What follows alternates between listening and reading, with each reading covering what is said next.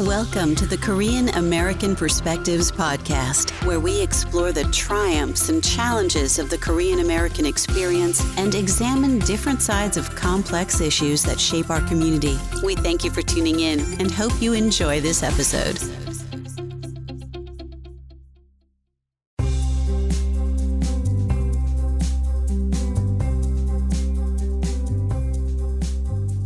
Welcome to the Korean American Perspectives podcast. My name is Abraham Kim. I'm the host of this podcast, and today we have a very special episode for you.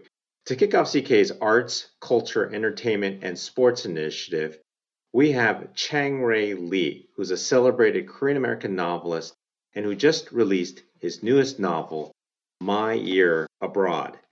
To speak with him, I will actually be handing the mic over to Dr. Stephanie Han, a member of CKA and also an author, educator, and speaker.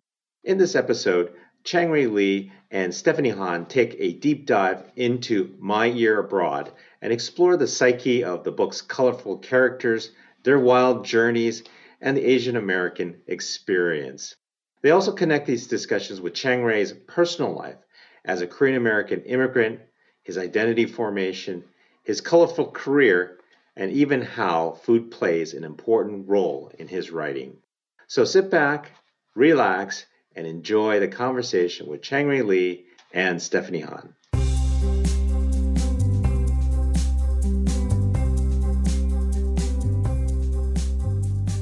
So welcome, Chang-rae Lee. I'm very excited that you're able to share your insights about My Year Abroad, which is a fantastic read. I loved it.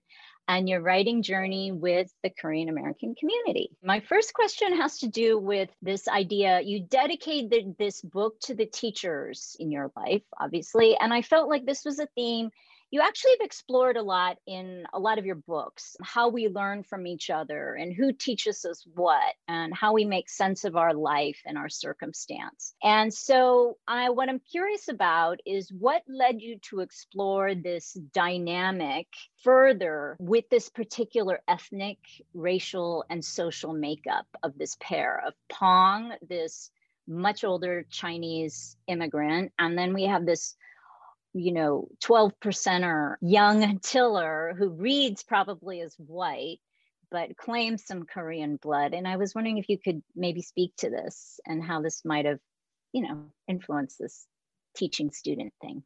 There's always multi-layered and complicated dynamics between characters, but I knew that a primary one between these two would be one of mentorship.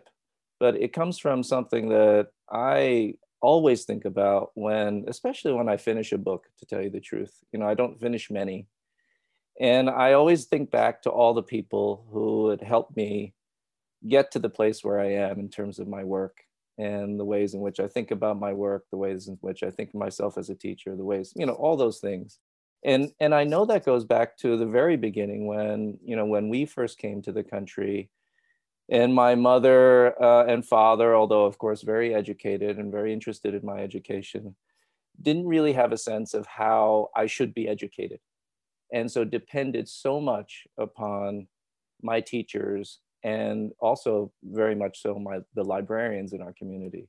And I remember my mother dropping me off at the library every day for 3 or 4 hours and basically allowing them to guide me in my journey in intellectual and cultural life. And I bring that up just because it's part of my life, but also because it's part of what this book is about. It's about being introduced to a way in the world, not just to places and not just to other people, but a way to think about oneself, a way to think about oneself in a context, and then also, of course, how to begin making oneself, especially constructing a self when the culture around you isn't one that necessarily recognizes you for all the things all your legacies, all your traditions, all the things that you come from. And so it was absolutely something that I thought would be central to the novel, given the trajectory and the kinds of story that I was going to pursue in this novel, which is a story about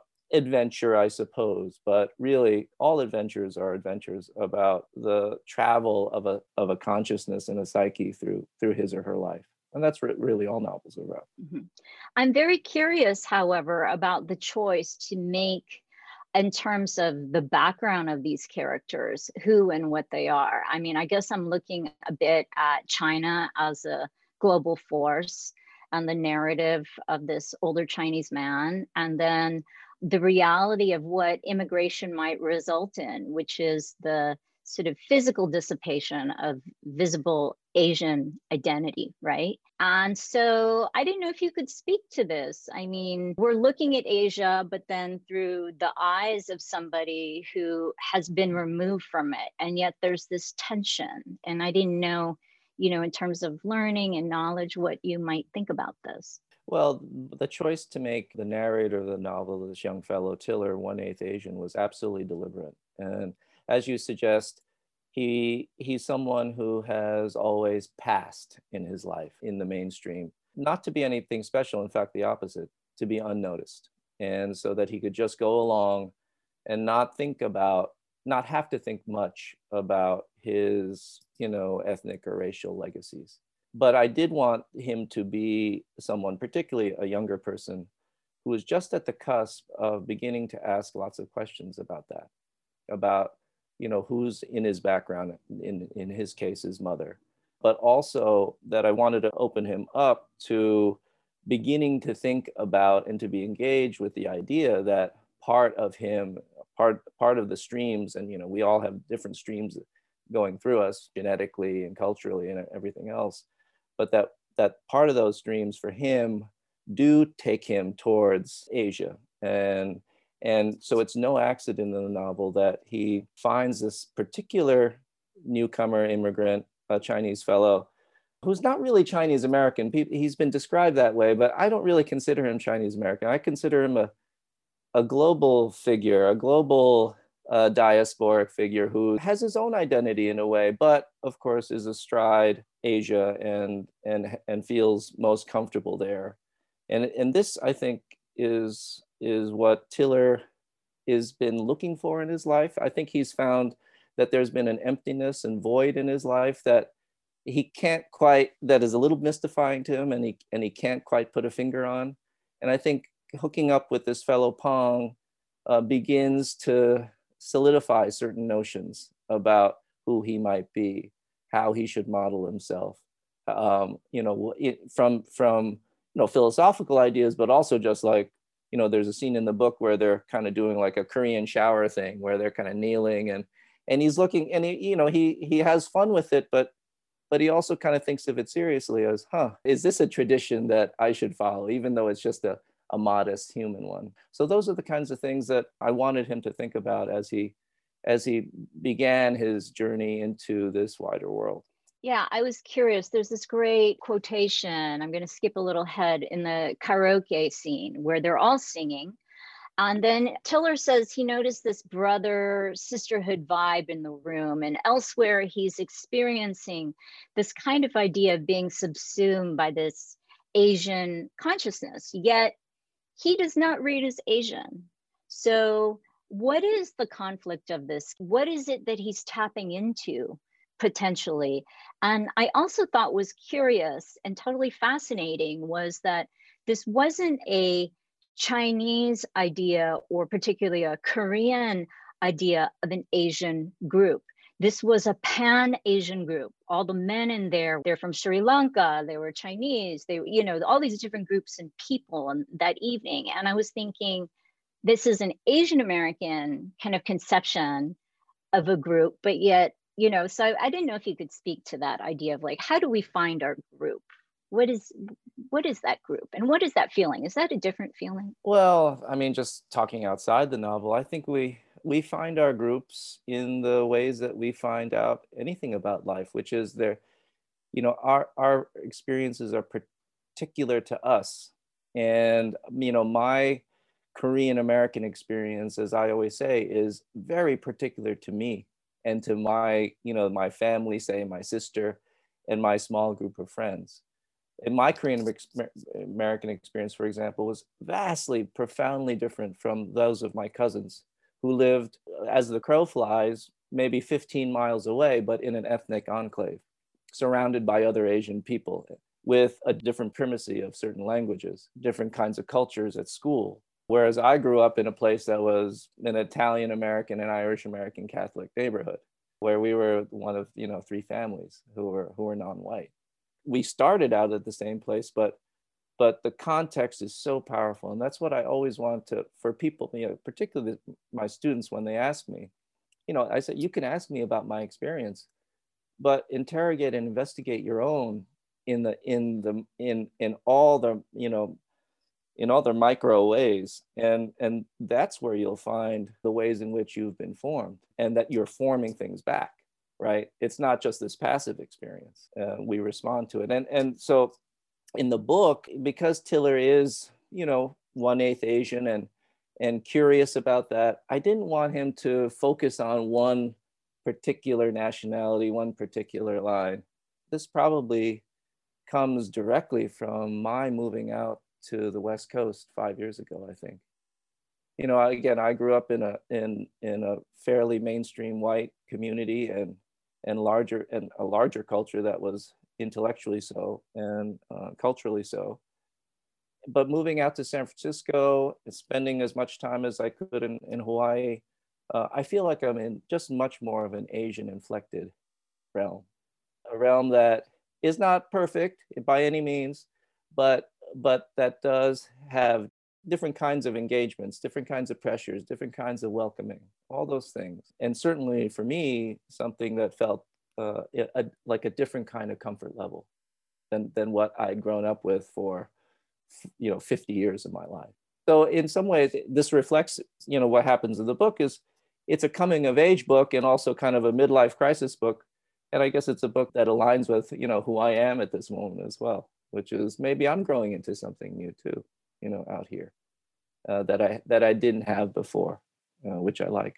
So I wanted to ask, I feel that especially from your last dystopian novel and this one, there's a definite shift. I'm thinking this, as you said, this might have to do with your move to the West Coast, but there's a definite different feeling. I feel like I'm witnessing a pivot of your lens to Asia and to this kind of global question of how we intersect. And so I'm curious about your research trips, your process, karaoke here in Shenzhen or foot massage, the electronics in the mall. Like from the way you write, I know that you took those journeys. And I'm curious, did you start out writing and then you journeyed, or did you journey and then get inspired? Because your lens has definitely shifted.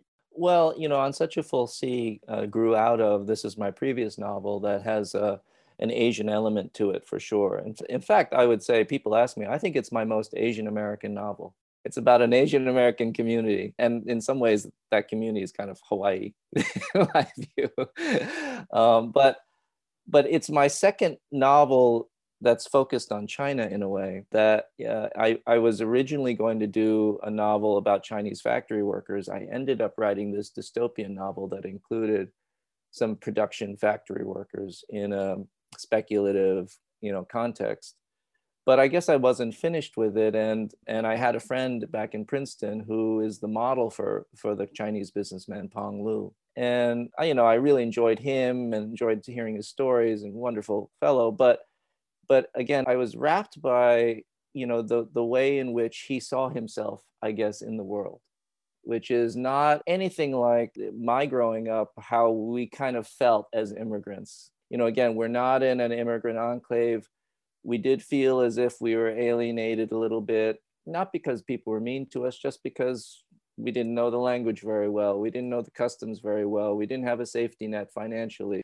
And so we're a little bit, frankly, cowed, very careful, very wary of outsiders, wary of doing the wrong thing.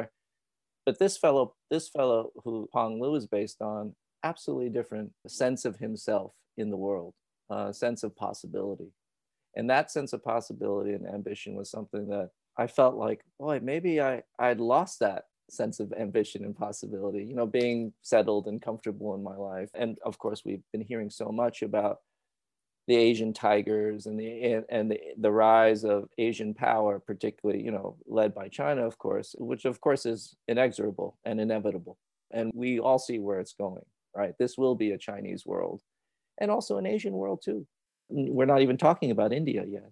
So it's I think, a recognition on my part of what I've been feeling, which is that this is probably the last American century, and that we as Americans, and I consider myself American and patriotic in all the ways, but I think we have to recognize how the world is changing, how the positions are changing, and the ways in which maybe American exceptionalism also has to change our ideas about that. And I find that just very interesting. Of course, as a novelist, those have ultimately, for me, as you know, for you, I'm sure the implications end up being singular and personal, you know, as expressed in individual people characters. So did you feel that Korea then as a nation and its issues, and did that figure a lot into your development growing up? You know, you're talking about China, obviously. We're the Council of Korean Americans, so I'm going to ask you a little bit about Korea. And I'm just curious, I know that you wrote that your dad was from Pyongyang, so that tie would have been cut. But did you grow up visiting Korea? Did you go to language school? How Korean were you, in other words? And what does that mean, actually? Yeah, well, that's a good question. You know, we arrived in America in 1968. Our first trip back to Korea was in 1980. So that quite a few years, and only would have been in the first few years that would it have been because we didn't have enough money. My father is a physician, a psychiatrist. He was so. At some point, you know, he was able to make a decent living. But I think, you know, maybe because my father was from the North, and partly that's why I think he and some of his classmates from medical school in Korea decided to make a new life here.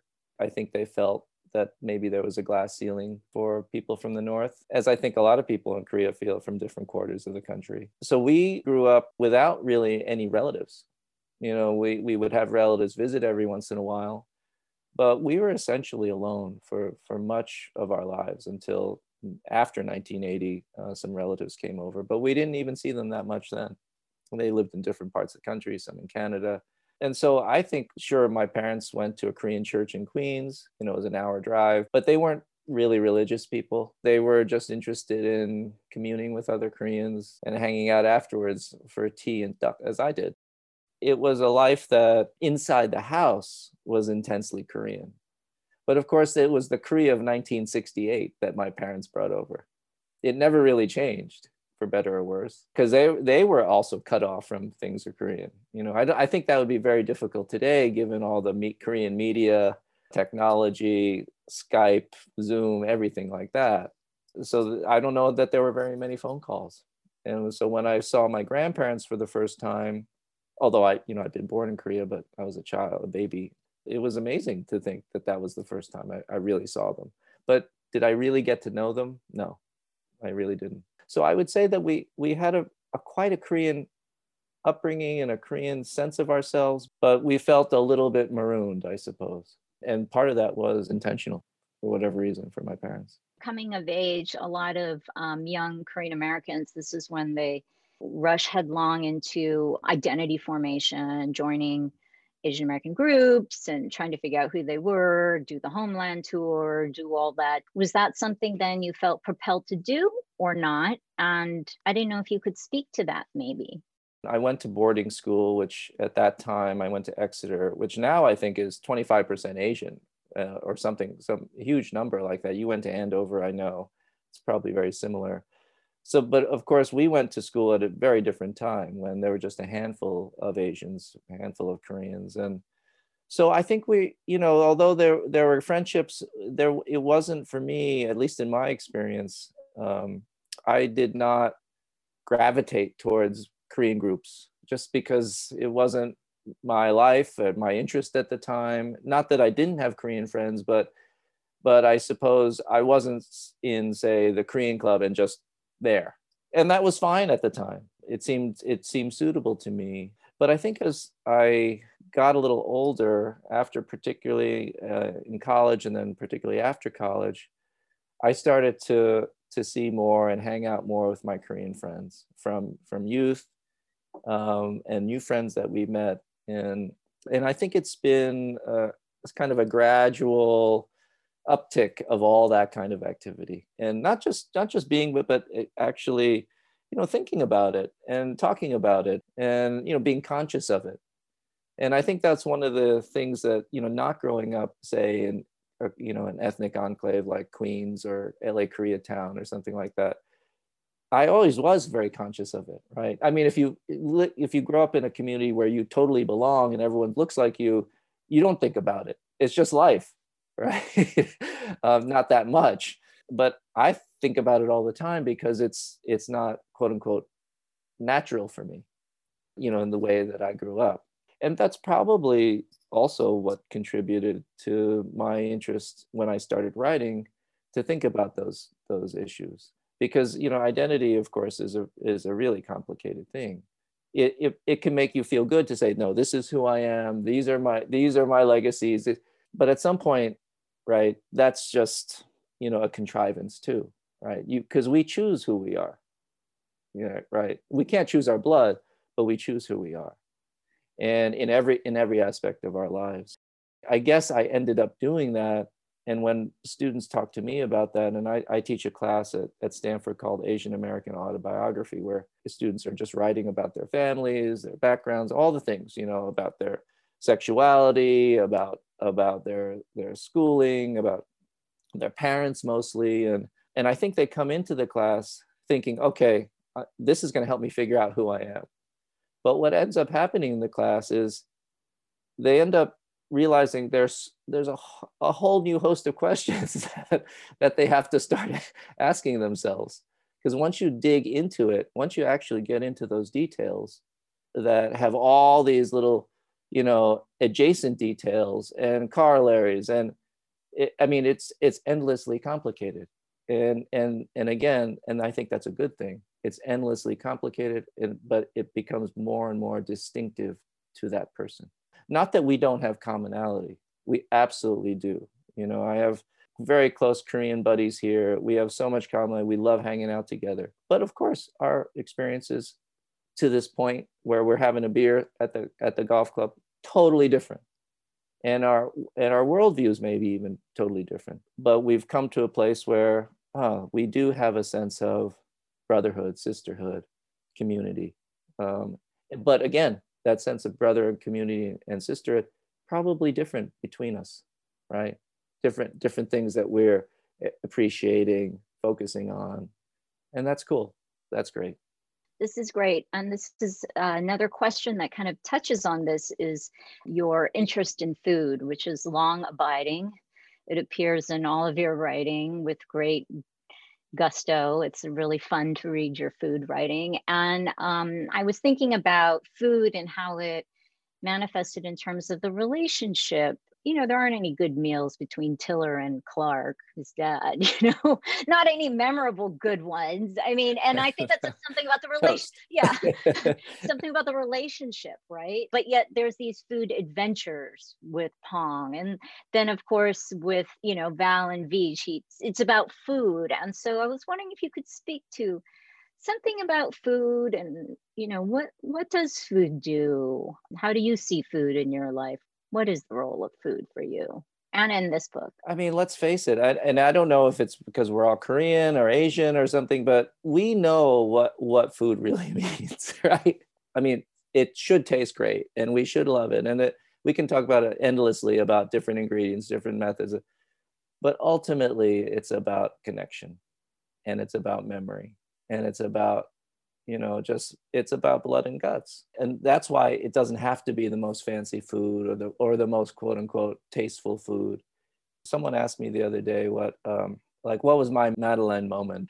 And one of the dishes that my mother would make me when I was a little boy would be just like, kind of watery rice, kind of warmed up, not juk, but just kind of rice with hot water on it, basically. And then she would cut up little pieces of ham, like, deli ham or bologna. And I would put that in a spoon and have that. And boy, doesn't that sound kind of awful, but no kanjang, nothing, no chenggurim, nothing. But I must say, I always think about that. I don't think I've had it since I was 8 years old, but I always think about it. And so why do I think about it? You know, because I think about the way that our kitchen was, how, you know, she had things arranged. I can see her preparing that. I can see also more deeply into it some of her happiness and frustrations. I can remember that. I can remember my sister sitting there not wanting the same thing. I can remember that whole apartment and that whole time. And that's not just because I'm a novelist and think about these things. That's what we all do. You know, I maybe am more explicit about thinking about those things and seeing them than maybe other people are, because maybe I'm just more practiced at that. But that's what food really is. You know, food's an opportunity for a moment of real connection and engagement with the world. Sometimes it's not it's not a happy one.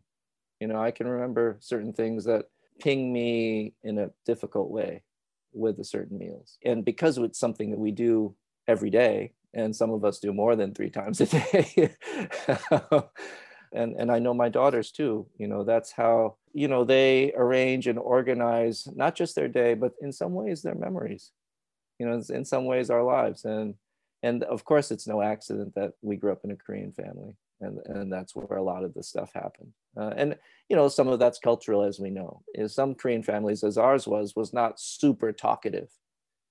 But, you know, we did talk at the table. Other kinds of families might do it over gin and tonic on the porch. We didn't do that. My parents didn't drink.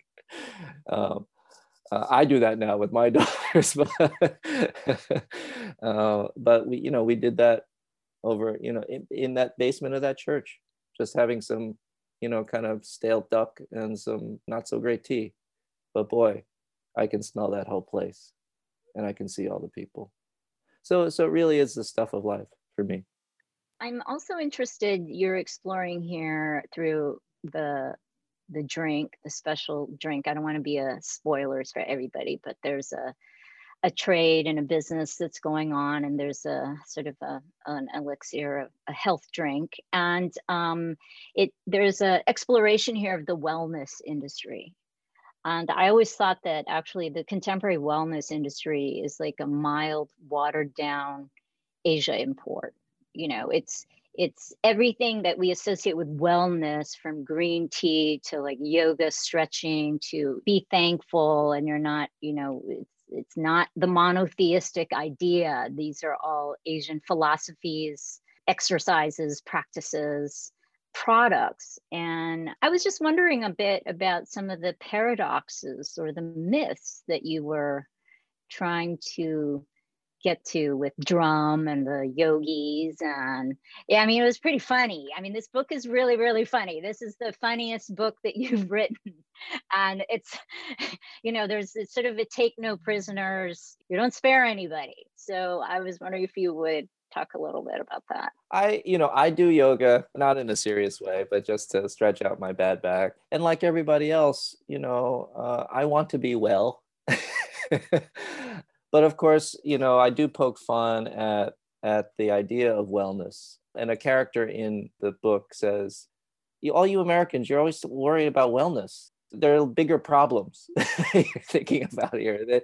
It's not just your blood pressure, right? It's everything else. So that's something that, of course, and I wanted to poke fun at, you know, the long-standing cultural appropriation that's gone on with the exotification of the East and its, you know, ancient wisdom, quote unquote, and have fun with that. But also say something about the kind of, unfortunately, chronic condition of illness in our world and the way in which our civilization is always ill, you know, from the world, the climate, to our politics, to gender dynamics, to everything. You know, that there's something off, that we're constantly trying to put a new Band-Aid on and trying to look for that magic thing, you know, that elixir, that immortality drug, which is what, you know, discussed in the book a little bit. But of course, that's just a mask and a veil for what the real problem is, which is, you know, something much more systemic. So it in some ways is a critique of, you know, our westernized civilization, our westernized world. Frankly, you know, we all know all those things. I don't have to go through them, but you know, of course, just wanted to have some fun with it in the book. You talked a little bit about your journey. You went to Exeter, and then there was a bit about I read an essay about your mother's a little bit anxiety about you going off. You know, you're moving farther away, and, you know, you became something maybe that she wouldn't have been able to conceive of, right? You know, you went on to Yale. And then apparently you were for a year on Wall Street. I also read you worked at the Capitol. So I was going to ask about that, what office you worked for at the Capitol. That's what somebody said. And you said you did a bunch of part-time jobs while you were writing your novel. And I thought a lot about Tillers, because I thought, I bet he was a dishwasher at one point. I mean, just your description of Tiller. And I think that there's a lot of focus now on young people doing the right internship, doing the right thing, a lot of pre-professionalization at a young age, a lot of fears and anxieties that parents have that could maybe, they're well-founded fears, but inhibit a kind of exploration. So what are all the things that you did before you became Chang-Rae Lee, the novelist we know? Well, I was a dishwasher. It wasn't, it was a summer job, you know, classic high school summer job. And it was the most disgusting job I ever had. But I did, and if people read the book, they'll see that, you know, I had some fun with it too. But you know, I thought that job was actually pretty valuable to me. Because you meet all sorts of people from every walk of life. And basically, especially for someone whose you know, work now depends on understanding things about people and observing as many people as possible, which frankly I think probably a lot of industries would lead to some expertise in a lot of industries. It was a job that you know, as I said, I think in the book, you know, you're shat upon every day, but at the end you survive.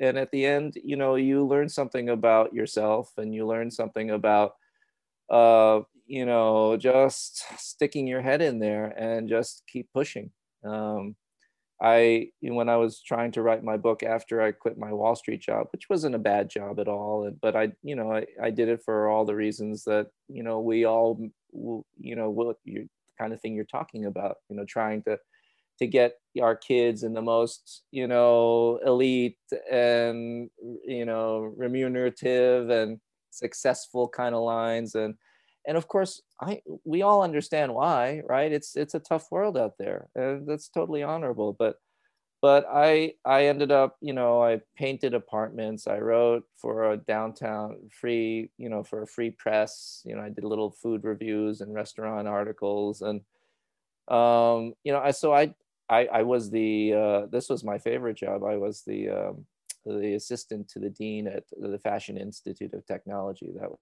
I did that for 4 hours a day, and saw all these crazy people, you know, designers but again, it was stuff that yeah, at the time I just needed money, and I did whatever I could. But boy, do I remember every detail of those jobs. And I like what you say about the pre-professionalization of everything, you know, the importance of just the right internship. And I always think you're going to be doing this job for the rest of your life.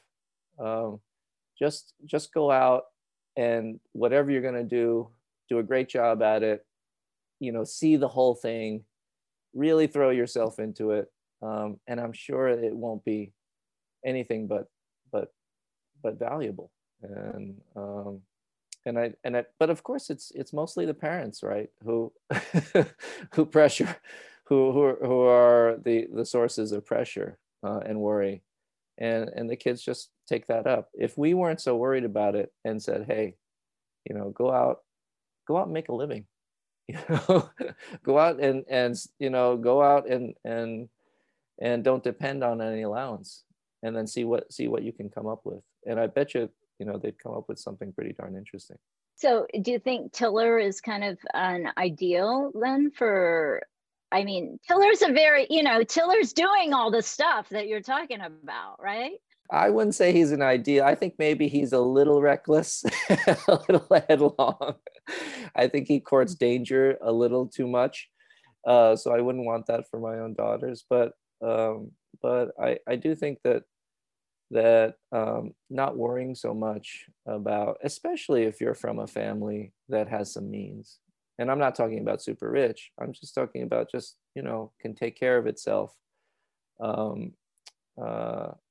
This is the last opportunity to actually engage with, what's really going on in the world, and how most of the world spends its day. And that's part of what the book is about. Yeah, it's fantastical at times, it's intensified at times, but the whole book is about trying to get this young fellow out in the world so he can see all the aspects of it, and how all those little facets reflect back on him, and how he takes those in. What does he learn from every single one? I don't know, but he's learning something, I hope. And I think that I suppose I subscribe to that idea for just one of our kids doing whatever. My daughter worked at a luggage store before the pandemic, and she didn't really want the job, but boy, she turned out to be pretty good at selling luggage. They gave her a big prize, and it shocked her, in fact. And I think I'm sure that's going to be valuable for her in whatever she ends up doing. Mm-hmm. And so these are some of the questions that came up, and then I might revert to another one. But this question was like about your own idea of Korean heritage as you're passing it down. How Korean are your kids, and how do you feel about that? Do they claim the Korean identity, or? Well, my wife is not Korean. She's Anglo-European American, and so they're half. I would say that as they've gotten older, though, I think they definitely have identifying more and more with Korean culture, Korean food, Korean, media. My younger daughter's totally into BTS. Late in her life, she's 20. And she's having a lot of fun with that. And that is really nothing to do with me and us. I didn't send them to Korean school. I do hope that that my younger daughter, who's still in college, will, she's planning on spending a semester in Korea and studying there, so I'm happy about that. But I've never pushed them very much. I think I just let it kind of happen, and I see that it is happening. And again, I didn't want to try to curate that experience for them too much. When things are done like that, I just don't think you'd pay attention as much. And I think once they get an interest in something, and particularly my older daughter's, really into cooking, Korean foods, and she also wants to spend a time in Korea now. She talks about that even though she's in the working world. So, where that came about and how that has come about, I can't really trace, but it's happened. And there's a question about seeing a different side of your personality, which I also thought with this book, there's this, kind of, it's humorous, it's funny. I read many people think it's over the top, but I think you really captured a certain energy and vitality of what it means to encounter these things for the first time. It seems very accurate, not over the top at all. And then I was curious, it said, one of the questions is about your personality and, a different side of you. And what is it that prompted you? All of a sudden, it's this young narrator doing these pretty out there things. We're taken into this different space, and you can see the trajectory from On a Full CV Now. But I mean, why did you go this route? And is it gonna be more and more this way? And I'm wondering actually too, how this is connected to your being here in the West, and like, are you more comfortable my previous novels have, dealt with some pretty heavy things, historical, Korean War, sexual slavery, with the Cheongjindae, really like serious, pretty intense reckonings of identity. And so those books, they have some moments of lightness, but they're pretty serious books. So just because of the subject matter and what I was thinking about, there's a certain modality that goes with those books, and those modalities didn't necessarily include, my daily kind of just, private human life and personality. It not that those couldn't have gone in there, I just had no interest.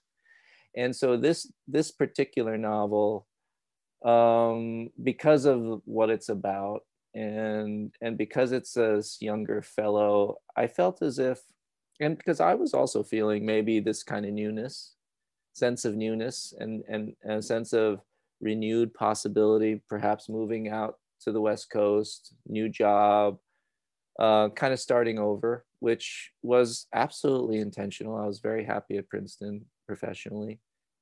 So in some ways, it's a new adolescence for me, but maybe a cultural adolescence, ethnic adolescence, and so I think I invited in, particularly because of the character, more of who I am just day to day.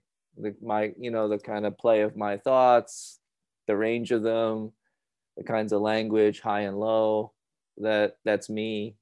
And so I don't know if that will continue. I think it just depends on the book. I think it really does depend on the book. But I will say that I enjoyed it. I enjoyed this different kind of exertion, if that's the word for it, a different kind of stance, I guess, and aesthetically, and so I'm glad to have found it, and to have been able to explore it in my work. You've been really chronicling a lot of and sort of detailing Asian American male masculinities. What does it mean to be an Asian American man? What is manhood? How does one define masculinity? And I was curious. I thought Tiller is actually quite a feminist, a young feminist, asking questions about his role, and curious in that way. So I didn't know if you could speak. Is this, do you feel that your portrayals are the same? They've shifted? Do you see Asian American masculinity as shifting now, Korean American masculinity? Is it, how do you think about that when you're writing, if at all? Well, in this particular book, yeah, I think he's I think he's very conscious of how the women in his life and in his encounters, how they're feeling and thinking. And if that makes him a feminist, fantastic. If that makes him a humanist, fantastic. And maybe that's as much of it. I think so much of what goes awry is that we can't imagine the other. We can't imagine a different worldview or a different a sense of self in a context, and are so locked in to our private egotistical position, and or egoistical position, and so yeah. I don't know if that's anything. I don't have a big agenda or thing about male particularly Asian male masculinity, but But I must say that I'm so happy to see so many more, particularly in the mass media and in Hollywood and TV, more portrayals of Asian males and Asian females that are, different, nuanced, interesting, that they allow people to be people rather than types. And so I think that's so important for, all of us, especially the younger people who are, as younger people do, and maybe even older people, we have this negotiation all the time. We're modeling ourselves. We're like, is that who I am? Is this who I am? Is it, is that how I should be? And even if we don't admit it, those questions always, and those little frictions are always there. And so to see more of them where that they're varied and positive and again, distinctive, rather than, somehow standardized or normative or stereotyped or racist, I think is great. This was so great to hear from you. I could ask so many more questions in detail about the book. I just think it had a lot of energy. It was really fun. And I think it was spot on in terms of a global picture of what's unfolding now. And also kind of an invitation for young people to explore and to take risks of the heart, per se. And so I really appreciated that. Thanks so much, Stephanie. Thank you for tuning into the Korean American Perspectives podcast. Head over to councilka.org for the show notes of this episode and see exciting upcoming programs at CKA. That's councilka.org.